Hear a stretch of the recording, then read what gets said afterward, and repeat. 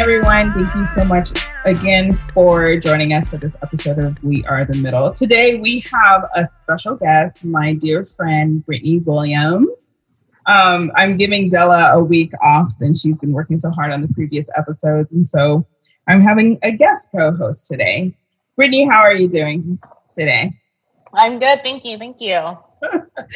Thank you so much for being willing to come on the show. It was a hard task to try to figure out what we're going to talk about because I feel like we could talk about 80 different things. Yes. But today, what I think we're going to do is to share a little bit of our stories and really cover the topic of privilege, which is something that's been going around. That word, I feel like, is a buzzword these days. Like white privilege, this privilege, all this privilege. And so I wanted to take a little bit of a more intricate dive into what privilege looks like, because to be honest, like we all have privilege. Some of us know it, some of us don't. Some of us have more of it than others. It can mean different things to different people. And so I would love for us to just cover that topic and share more of how our stories are, either, have privilege or, some places that we are lacking in. Yeah. So one thing that we had a fun time doing this week is I sent Brittany the BuzzFeed quiz that talks about how privileged are you. And if you haven't taken it yet, you can find it on the internet. Just Google BuzzFeed privilege quiz. And it was a very interesting thing to do. Brittany, I'm curious, what did you score on the quiz? Well, first I scored not privilege at all. And then I'm like, okay, I have to tell Joy we have to do a different topic. And then I realized because I did the whole quiz wrong. So make sure you pay attention. I had like a senior in my 30s moment where I was answering the questions in my head and not actually clicking them. So then I was left negating the whole thing. And I'm like, wow, okay, yeah. I have an education, obviously not Ivy League, because I don't know how to take a simple test. I don't know about that. I took it again, and I actually scored 50 out of 100. The 100 is the highest. And I do have some privilege. And I will kind of spoiler alert for people who haven't taken this quiz. This is centered around, the primary privileges that's mostly out there that's talked about. So race privilege, gender privilege, sexuality privilege, and, socioeconomic. Yeah. And then also it touches like on ableism and religion privilege. Yeah. And I was surprised when the quiz first came out. I think it came out maybe 2018, 2019. I thought when I was going through the questions, I was like, I'm going to get a really high score on this one. I've actually had a privileged life. And then as I kept going through the quiz and then got my results, I was like, ooh, okay, like that's very interesting. But also I scored higher than a lot of my friends did as well. And so that was very, very eye-opening for me. I scored a 48 out of 100. And I thought, as a Black woman in America, just with some of the things I was able to have growing up and what I've been able to accomplish, I've lived a pretty privileged life. But then I forget about all, like Brittany mentioned, all the other privileges that I have, had throughout my life that I don't really consider or think about. Right. And so I know we're talking about race. That's a big conversation that's happening right now. And why I was really interested in this topic and I thought this quiz was interesting is because I'm asking people, like, please just acknowledge, I'm not saying you're a bad person, but just acknowledge that this thing exists. And I know you don't feel, and there's a litany of excuses of like, no, it doesn't exist because I'm struggling. And I just felt like I'm asking people to do something that maybe I don't even do. So if I'm asking white people collectively to just acknowledge that this thing exists, whether you want to acknowledge that you participate in it or not, just acknowledge that it exists. Maybe I should take a step back as I'm explaining to white people, like, there's all types of privilege. We're only talking about race right now. Maybe let me look at the other types of privilege and do I actually benefit from some of these? Yeah. And that's the thing about privilege is you don't really know how it affects you until you actually take a moment and step back and realize how many things you have access to, or some of the things that you're able to do that, I truly take for granted in my day-to-day life. 100%. I agree that privilege is not why it's so hard to confront it and reconcile it within yourself is because it's not something that you can actively see. It's not a tangible thing. You don't know about it unless you don't have it, which I think is why, like, when it comes to the subject of race, like, the people who don't have it, the minorities are like, hey, it exists, but the majority is like, what are you talking about? No, it doesn't. So it's only something that you can be informed of or get woke to by someone who doesn't have it, educates you, and then you have to be open and like take the passenger seat and be like, oh, okay, this is actually a real thing. And once people bring it to your attention, then it's kind of you choosing to see it or not. Yeah, and that's the thing about it. It's like I think kind of what the topic and idea around privilege is now is like, well, we just want to point it out so you can feel terrible about it. And I don't think that's the case at all. I think there's several conversations that can be had with privilege, and none of them are supposed to be like, well, look at you, you're a terrible person. How dare you live a life of luxury or access or capabilities. But I think what we want to do is kind of open up the door and open up the space for people to say, okay, acknowledge it, especially the privileges that we really truly take for granted. Like for me, my sexuality, my socioeconomics, and my socioeconomic status, my, capabilities. I'm not in a wheelchair. I have, all four of my limbs. I don't have to worry about, wheelchair access or anything when I go to events or when I go out to eat. And I think acknowledging it creates space for empathy. It creates space to acknowledge, other people and their humanity, because we're not all created, with the same abilities or whatever. And I think that's okay. And we're all in different places in our stories, but I hope that people are able to step into someone's shoes for a second and create a better world for that person, so that we are all able to come up to, see the sun on the same level instead of kicking them down and ignoring the systems that we need to put into play to help those people, no matter where they're at. So there's two really good things that you just mentioned when you were talking that I wanted to kind of touch on. One is about feeling bad about having privilege. I think that's where some of the problem lies, because you do feel like, okay, well, I didn't know that I had this. So what does that mean? What does that mean? It's not my fault. I have it and I'm benefiting from it. And it is easy to feel bad.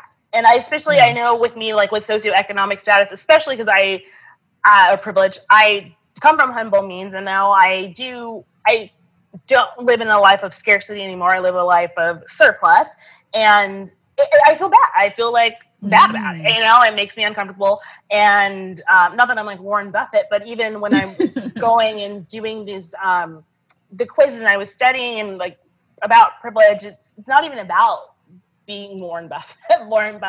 It's about these other things, and it made me feel bad. It did. It made me feel bad. And that's probably one of the reasons why I was having a hard time acknowledging it, especially because I come from a humbler background. And then the second part, a thing that I wanted to mention that you hit on that was really good, was when you're talking about we just want you to acknowledge it. But this is the problem with acknowledging it. Now that you know, it becomes like an active choice. What are you going to do? Now you have the responsibility to bring equity to the table. And if you don't, now it kind of gets into, now it is kind of your fault. Like, or you can take it that way. It's like so if you acknowledge it, then you have to have the responsibility, but the responsibility of fixing something that benefits you, maybe you won't benefit as much anymore. And that brings like a discomfort into the situation.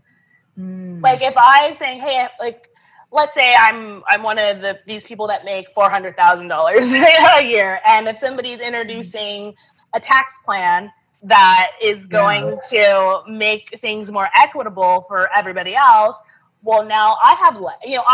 So that actually, to help other people, it kind of, quote, hurts me. And so it's like, what do you do with that? It's a lot of just reconciling within yourself and who you want to be and who you are and what your responsibility is for and to other people. But I think that's one of the hindrances for acknowledging it, because then you can't play dumb anymore. You have a responsibility. Yeah. That's a very good point. And that's something that we actually talk a lot about on our podcast, is like, that's the reason why a lot of people don't step into these arenas for social justice or any form of justice, because they have to lose something. Like there is no, getting at the end of this and having everything that you came in with. Like the whole point of equality is the fact that when you choose to, and it's not even, I hate the word level the playing field, but when you choose to look behind you and bring up people and create systems, equitable systems, then that means you have to lose something, whether that's finances, whether that's access, whether that's, privilege, or even just relationships. Like, and I think that's the hardest thing to convince people to do, is ask them to commit to the fight when A, they are guaranteed to lose something, and B, they may not know what it is until the middle of it. But to promise them that them joining the movement, whatever that is, and helping people who are on the margins, who are the most underserved, actually makes it better for all of us as a nation, as humanity. It's hard for people to grasp onto that because it seems very flowery, Yeah. And I like, okay, really though, I've had those situations, like, with California, and now we have these sort of all gender restrooms, and I'm like super used to just like my little male sign, my little female sign. Like I know what's happening, I know where I'm going, and now I'm like, why are there two people on this dang door? Like, does that mean I do go in or I don't? Like, what's happening? So like, there's these different things. There's adjustments that need to happen, but there's a little bit of being uncomfortable, and I think that's another thing. It's like people are so used to being comfortable. It's like if you poke the bear at all of their like being comfortability, it's we get an uproar, literally, and that's what we've been seeing in the last 6 to 7 months with the Black Lives Matter movement. But I also think it's important to say, like, as a Black woman, like, I'm not saying that I don't have any privileges, that I don't have any access at all. Like, growing up, I had a lot of access and privilege that I didn't really realize that most of the people in the Black community didn't have. And even now, living in Los Angeles, being able to do the things that I am able to do, like, that's just not the norm for a lot of people. And I think there's this idea that if we subscribe to a certain movement, then we're saying like, oh, well, we have no privilege whatsoever. And I'm just like, no, that's not the conversation that we're having.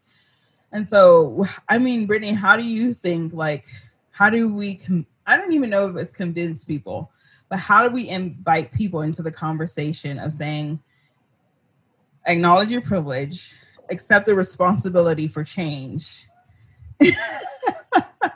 and good luck. You're going to lose something and we don't know what it is and we can't guarantee. I mean. Well, okay, first of all, that's like a huge question. So I'm going to break it down that right now. But what I will say, and this, people are maybe not going to like it, but don't ask other people to do something that you're not willing to do yourself. And that's where listen, this year sucked. Let's just keep it real. It sucked. There's a lot of things happening. I feel like all the time I'm shouting into the void. I want other people to just acknowledge new things. But again, I had to look back at myself, like, are there things about me that I'm not acknowledging? Or am I upset with what I'm seeing because some of it is like my own stuff being reflected or magnified out? Of course, not in the direct on apples to apples. Like, for example, I acknowledge white supremacy. That's not a problem with me, but there's other things within me that I'm not acknowledging. And it really hit me when I felt like at the beginning of all this Black Lives Matter stuff, like right after Amy Cooper and going into George Floyd, that like 2-week period where I felt like I had like a stock Facebook answer from everybody who's answering all that. So like, I don't know privilege, I don't get it. And I'm just like defining it. And I'm just like, okay, this is all these different types of privilege. This is the privilege we're talking about today, like walking people through. And then I just remembered that I literally have never looked into the other privileges. I know what they are. I've never looked into them because I am defined, and it sounds bad, but I don't mean it in that way, but I have by my marginalization, right? So I am a woman, I am Black, and then I have some ageism too because I look young. So it's like, okay, I'm being discriminated against because of my age, because of my race, because of my sex. Like, what's going on? That's so magnified that these other things are being diminished, but as if they're not true for me. And so I just had to flip that on its head and let me magnify these other things, because I know race, gender, age is there, but what about these other things? Like, I never even knew about able-bodied privilege. Like, I wouldn't even think about that. I wouldn't think about how it makes no sense to not have, like, wherever there's stairs, there should be a ramp, because people who can walk upstairs could walk up a ramp, but people who can go a ramp can't usually necessarily go up the stairs. So like something like this is very simple, but not having that perspective or not acknowledging that privilege has like discounted so many people in wheelchairs or even crutches, but a simple design aesthetic, Yes. But then for me, the one that was hardest to reconcile, which I kind of was socioeconomic privilege, again, because of my humble means, but I just truly, and because I live in California, I mean, there's all the excuses I was going to start in on too, on all the excuses of why I don't feel that way, because I come from a humble background, because I live frugally, because I live in California and everything is so expensive. So, what might seem like a baller salary in Mississippi is really like just middle class adjacent in LA,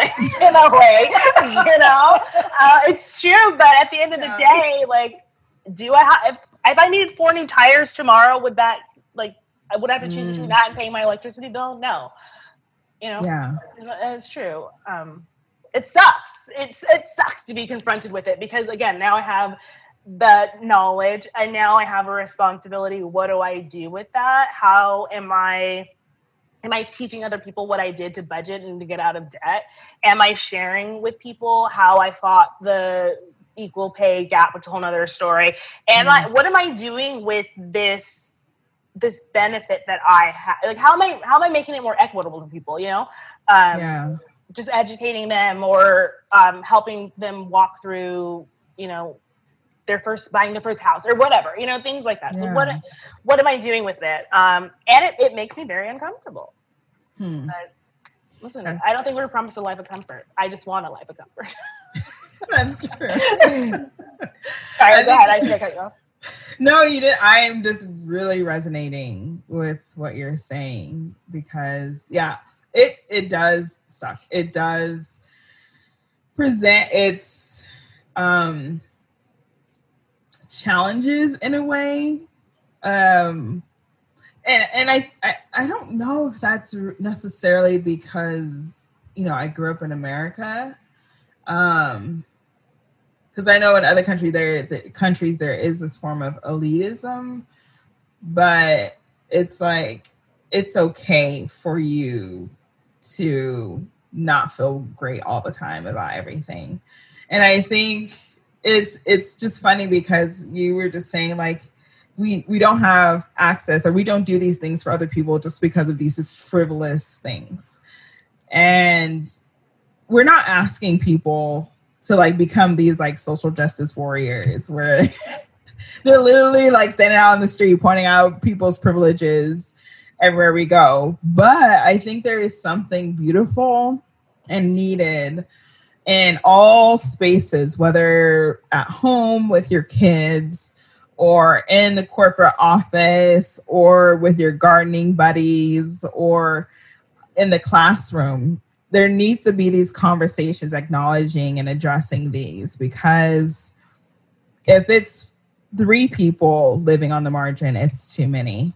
And I think we are afraid to be innovative in how to solve problems and how to help other people out, because we're such an individualistic society. Like it's every man for himself. Yeah. And it's hard to combat that. It's like, you will be okay, Bobby, if we got rid of stairs and made everything wheelchair ramps just so we can make this more accessible for people who can't use their legs. But I don't know. Well, you're so funny, Joy. It's true.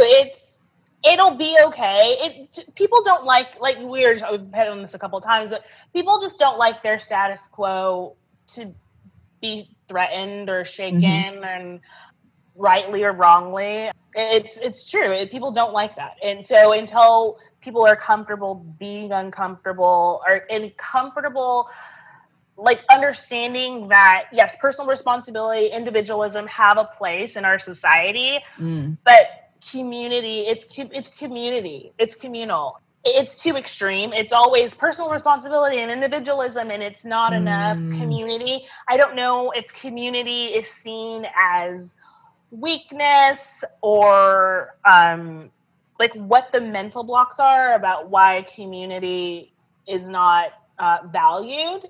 But there's probably some smarter person who's listening to this can come and let me know. Yeah.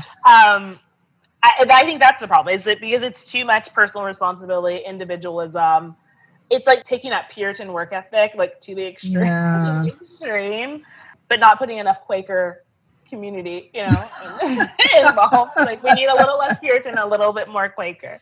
Yeah. I think there's an African proverb, and I was reminded of it today or this weekend from an organization that I volunteer for. But the African proverb says, if you want to go fast, go alone. But if you want to go far, go together. And we have a lot of people going really, really, really fast right now. And they're out in the middle of the desert like, where is everybody? No, I get that. And so, yeah, it's so interesting because I'll be honest, I forget about community. Yeah.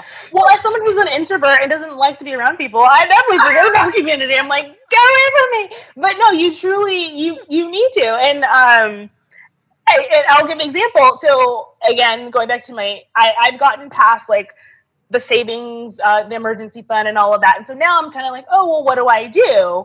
I've gone fast, right? Because I paid off my debt quickly, blah, blah, blah. Yeah. And I can't go any further because I've come to the end of myself. So I'm having to like reach out to other people and like and see what they're doing and how they got into maybe like some investing or financial planning or retirement planning. And so I need, if these other people hadn't gone before me and I need the community, I've gone fast. I got fast to debt free. I've gotten fast to emergency funds. I wouldn't go any further if I didn't have the community of people that have gone before me. So there you go, right there. Like that's good.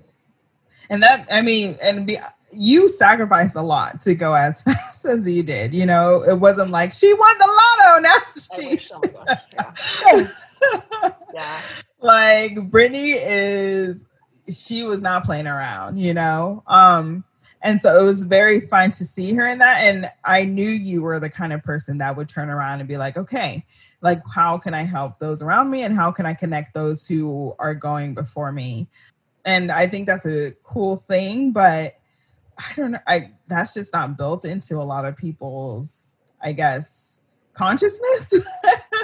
Yeah, it's true. And that's a little bit of like character and like Christ in me and stuff, and just like how I grew up. Because I feel like all I did, and whether it applied to finances or anything, is I cultivated some belief in myself.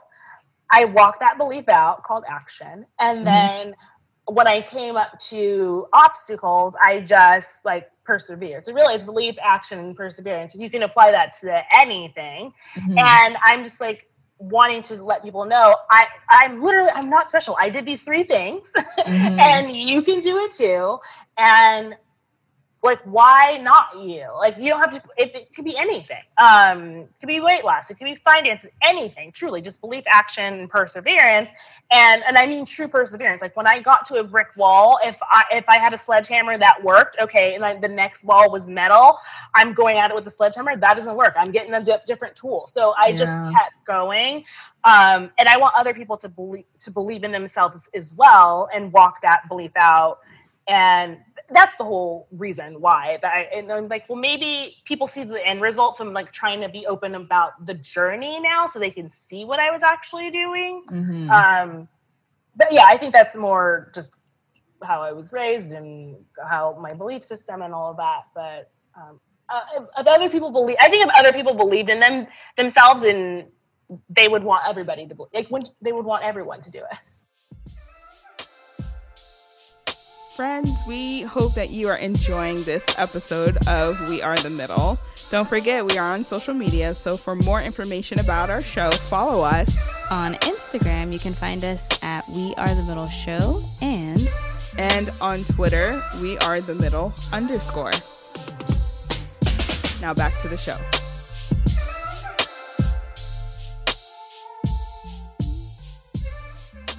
That's true.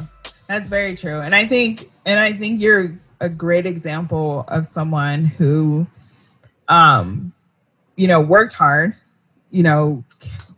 was on the grind for a long time, but you came to a point where you're like, I want to make sure that other people, can see like that this is possible. And I think that's a huge part. And we're just going back to community. It's like, you can work so hard and do so many things, but there will be a point where you will need someone just to pull you up, whether it's a encouraging word to keep going or just, showing you the different directions. And that's what privilege is.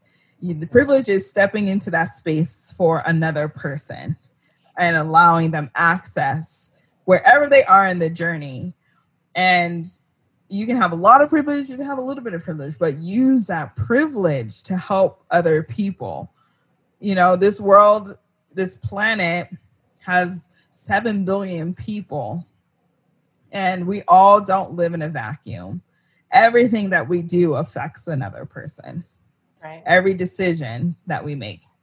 And I think it's important to value other people wherever they are in their journey.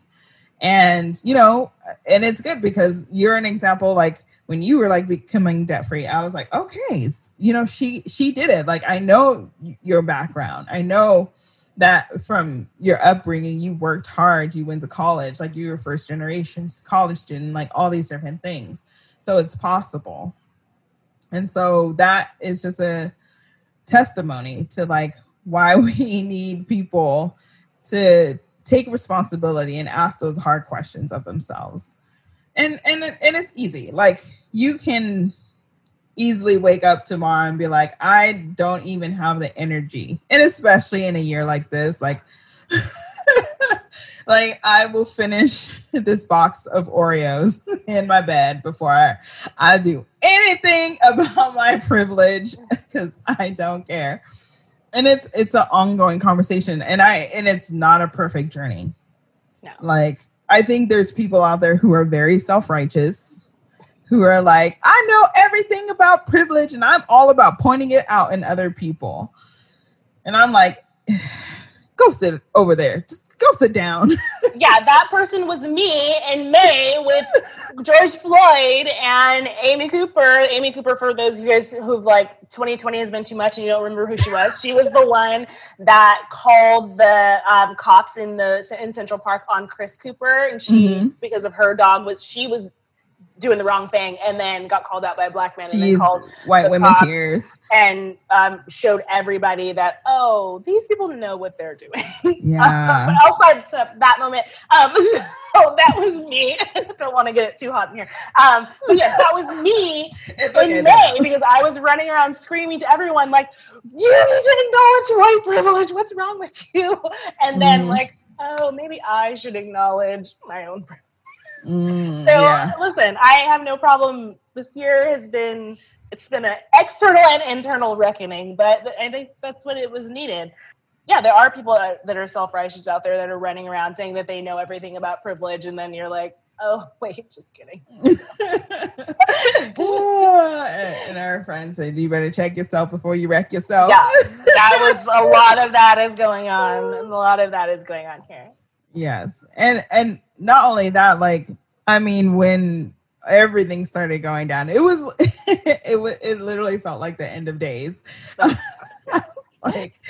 Where do I find a cave somewhere? Because I just need to hang out and disappear for a while. But I just remember conversations that I was having with different people, and I'm just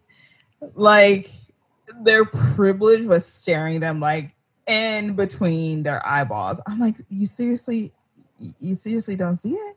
I see it. That's the thing.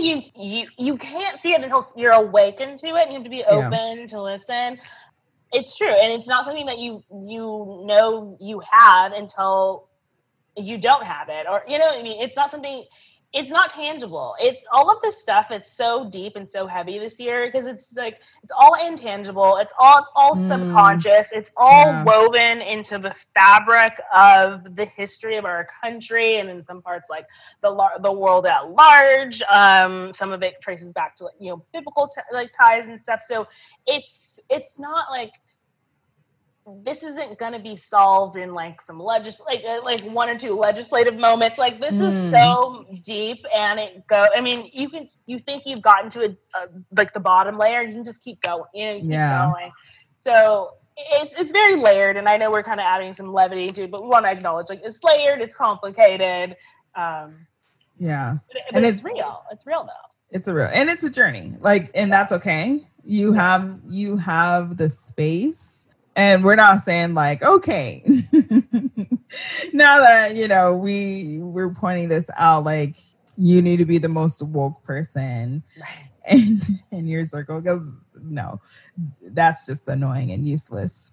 And I want to point out that even though maybe you or it's I or whomever didn't have access to certain privileges, we can still do and accomplish things despite that. It's a more beautiful world, cohesive world when we are all connecting with each other. And I think that really speaks into the scarcity mindset, which I really didn't know about until I started reading Brene Brown's books and how we interact with each other with a scarcity mindset, not believing that there's enough pie for everybody. And so you hoard the pie. Right. And it's hard to combat that in an isolated environment. And I think that's where community comes back into play, a healthy community that is allowing you the space and safety to let go of that mindset. But it's just so interesting because,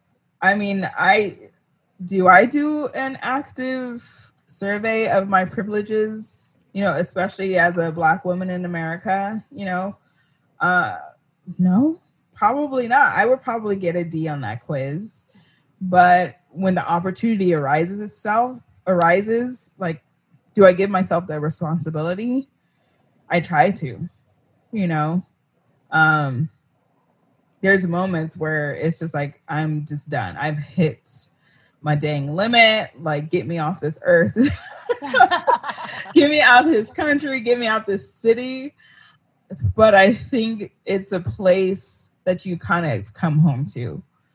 You know, I don't want people to always feel attacked, because it's easy to feel attacked and it's easy to attack others. And I was in attack mode like in April, pretty much up until now. But that's why I was like, I need to jump off of social media before this election.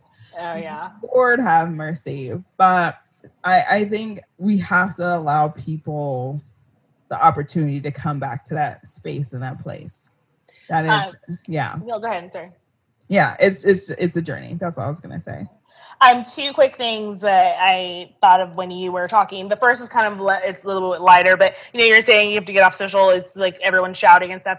I tweeted something yesterday and said, I'm 100% sure that 63% of my mental health struggles this year is because I'm on Twitter. And it's like, because I use Twitter for the news. Like, can I just be more millennial? You know, like I don't like go to New York Times and go to Twitter. It gives me everything. And I'm just like, I need to find, if I just found like another place to get my news, I think I'd be okay. Even with my keyword suppression, like it's not working. And like at minimum 63% of my mental health issues deal with the fact that I have to get on this thing. So I need to like maybe subscribe to the AP before the election, because I can't be on between now and like the end of the year. So that's the first thing. And then second, when you talked about really, something just like clicked inside of me. When you talked about scarcity mindset and why people don't want to acknowledge their privilege, they don't want to take the responsibility, and you went on that train and you were talking about fear. And I was thinking, these are all just like extreme manifestations of fear.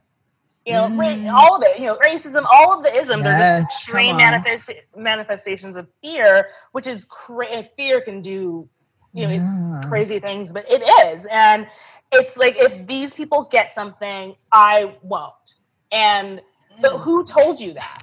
And who told you that is a question. You guys know Beth Moore, she's a Bible teacher. She asked this question in one of her Bible studies, and you ask yourself every time you take a thought and you go, who told you that? And then you just keep going, who told you that? Or who told that person that? So you really trace back like how you cultivated your beliefs and where they come from.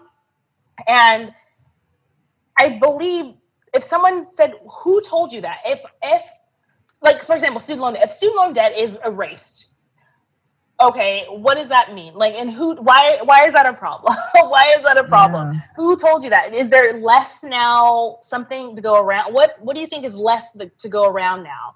And why do you think that? Who told you that? Where did that person get it from? Like, go back to the source, and is it valid at the end of the day? And I think if people, these questions of scarcity, if people got to the root of where they got that information from or why they cultivated that belief, it might change. You know, it might change their mind. That's a good word. Thank you. Thank you. I'm done. My entire life has led to this moment. I am done. That is the end of our podcast episode. Thank you very much. I will be retiring. I've just sent an email to my boss. I'm done. There you go. I peaked. You're gonna go to like Nepal and hang out in a Tibetan. Yes, I am now a Tibetan monk. Thank you very much. Oh, that's so interesting. Yes. Oh my gosh. Who told you that? You know, we can apply this to every social justice issue we're going through this year. Like, who told you that if Black people have equality in this country, then that means more taxes for everybody? And yeah, who told you that? Who told you that? That person that? You know, like that person that. Where's the root of that thought? You know? Yeah. And is the root valid? That's very true. I know part of the conversations I've been having is a lot of people can't separate protesters from looters. Oh God, don't get me started. It's like, I need to drink water. It's like, we're now going to take a break. Brittany has had a meltdown. And I think these conversations, and this is off topic, but on topic. Like, when you think about the root things, it's like, if you have a conversation, like, can you separate these two things in your mind? Like protesters, peaceful protesters, and then people causing damage, going crazy, robbing, all of that. Who told you that those two have to be the same thing?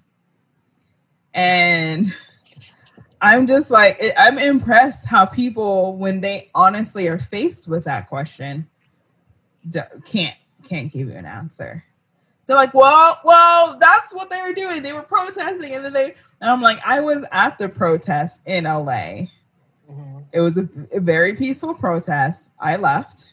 I did not raid Target or any other things. Like, you can't. It's okay for you to hold those two things. And I think we're very simple people when it comes down to it. It's very hard to hold complexities because the truth usually hurts. And the truth actually, I think I read somewhere that, in Social Dilemma, y'all, Social Dilemma on Netflix. It's a documentary. I know everyone's talking about it. But they say that lies travel 6 times faster than truth. That's interesting. If we are asking ourselves, who told you that? Or where did you get that? I think that opens the door for conversations about an equitable society. But we can't even ask that question now. It's true. I mean, no one's like, we're not here to like that. Who told you that can be applied to literally anything? Yeah. It could be like, I don't think I'm smart enough. Who told you that? You know, you can apply it to literally, it has nothing, it's not only applies to social justice. It applies to anything. So yeah, I just want to make sure people don't conflate the two. I want to talk about, you said peaceful protest. I can't talk about, I get like too crazy. So I'm going to like try to keep it like in a very narrow focus here. When you talk about like peaceful protest versus rioting, the term itself, peaceful protest, I think is ridiculous and like an oxymoron because protests are just by nature, what they are not they're supposed to be violent, but they're not about peace. They're about taking the status quo and disrupting it. And they're about causing a disruption. Like we're saying, we don't like what's going on. And so we're going to showcase that in a way, in a non-violent, non-destructive. So disruptive, yes, but destructive, no. And it's so funny. It's the concept of negative peace. So Dr. Martin Luther King Jr. talks about this. It's a bigger concept, but it's basically like, we're accepting like the absence of tension. So even that, we're like trying to like make it okay for people. Like, okay, it's a peaceful protest. No, it's a freaking protest where we're going to say, we're going to be disruptive. Oh, you can't drive down the street right now. That is the point. It's I'm getting too hot. I'm like, let me calm down. But that's the whole point. It's like, it's not, there's no such thing as peaceful protest. And we're doing so much to pacify people, to uphold this privilege and to keep them comfortable. And it's like, we're not, for what? Like, it's not helping, it's not going to get us anywhere. But there is that balance of understanding people are on a journey. Not everyone's going to wake up at the same time. There's deeper roots of scarcity and fear, and who told you that? And then also being like, okay, well, we also got to do something too at the same time. It's living in that balance, that tension. And sometimes that scale is I think it's been tipped too much on the negative piece side personally for too long, and I think that's why it felt like this year a huge boulder was put on the other side because it was like, it's too much. Like it just flipped so fast, and it felt heavy. Yeah. And that is a good conversation. And just going back to like, I love that question. Like, who told you that? Like, our show is all about like introspection, of finding a place within yourself to ask the hard questions, but also stepping into another person's shoes. And I think that really, that is a good question when it comes to interpersonal engagements and interactions, because I've been challenged this year with some of my biases, like, are all Republicans racist? Or are all the people this? Are all these people that? And when you kind of group people together, when you create this narrative in your mind about certain things, ideas, aspects, whatever, and especially if that thought or idea is rooted in fear, that is crazy destructive. And we've seen that over and over in our history, how leaders or countries or dictatorships created this narrative about certain people, about ideas, about even like, if this group of people accomplish this, then you lose your privilege. Right.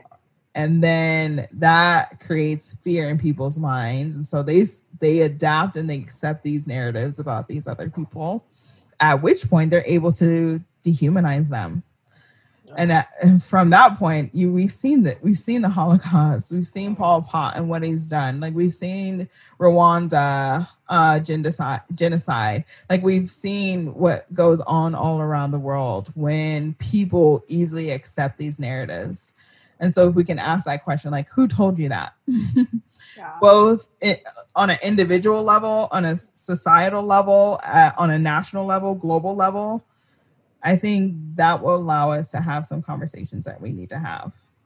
Yeah. So, Lord help us. Yeah. So my question for you is, is there any particular category where you're going to ask yourself, like, who told you that? Yes, I do that a lot. Just kidding. I don't do that a lot because I don't want to be confronted with the truth. Listen, I'm already trying to just like cope with a year. I can't like have to do work on my own self. What do you mean? No, ever since I read that study, and I've done it more than one time. Yeah. I asked myself, who told you that? Why do I think this? Is this true? At the core of it, and what am I going to do? It's so uncomfortable. Like, introspection is so uncomfortable. It's so uncomfortable, especially if you want to be better. You know, self-awareness is great, but if you want to like now work to be better, it's uncomfortable. But I do. I'm asking myself that. That's how I came up with, when we were talking about topics to discuss on the podcast, it was out of that who told you that, and me really just kind of being confronted with some socioeconomic privilege that led to even that, me just ruminating, like kind of letting that roll around in my head, and just I'm trying to actively like I do this thing where I call recognize, acknowledge, and then either like eradicate or whatever. So it's like I'm trying. That's like one of the prayers I always have. Like, Lord, please help me recognize. And so there's a difference between recognizing and acknowledge, right? So I can recognize something, and then I'm like, let's slide past the moment and like keep moving. And so it's like you recognize and then acknowledge it, you know, which is a huge thing. And then whatever I need, like, do I need to work to erase this, or is it something I want to keep doing? It's not always bad things. I don't want this to seem like it's such a downer podcast. It's not all bad. Sometimes it's good, and I'm like, oh, let me keep doing it. You know, keep adding to that. So, yeah, who told you that? It's a good question. It's a very simple question, but it's a great one. It's a great one. She actually has 5 recalibrating questions. I think they're all really good. She calls them recalibrating to help you like get back on, like check your own self. But that one is my favorite. Who told you that? I love that one. Thank you so much for bringing that up. Yeah, friends, let's start asking ourselves, who told you that? Well, Brittany, thank you so much for joining me in this awesome episode of We Are the Middle. And I hope to have you back on, friend. Thanks. Thank you so much for your time. Loved it. In light of hearing this episode, what do I think now, or what am I led to think or believe? For those who are part of a marginalized community, how do you reconcile the tension between marginalization and privileges within yourself?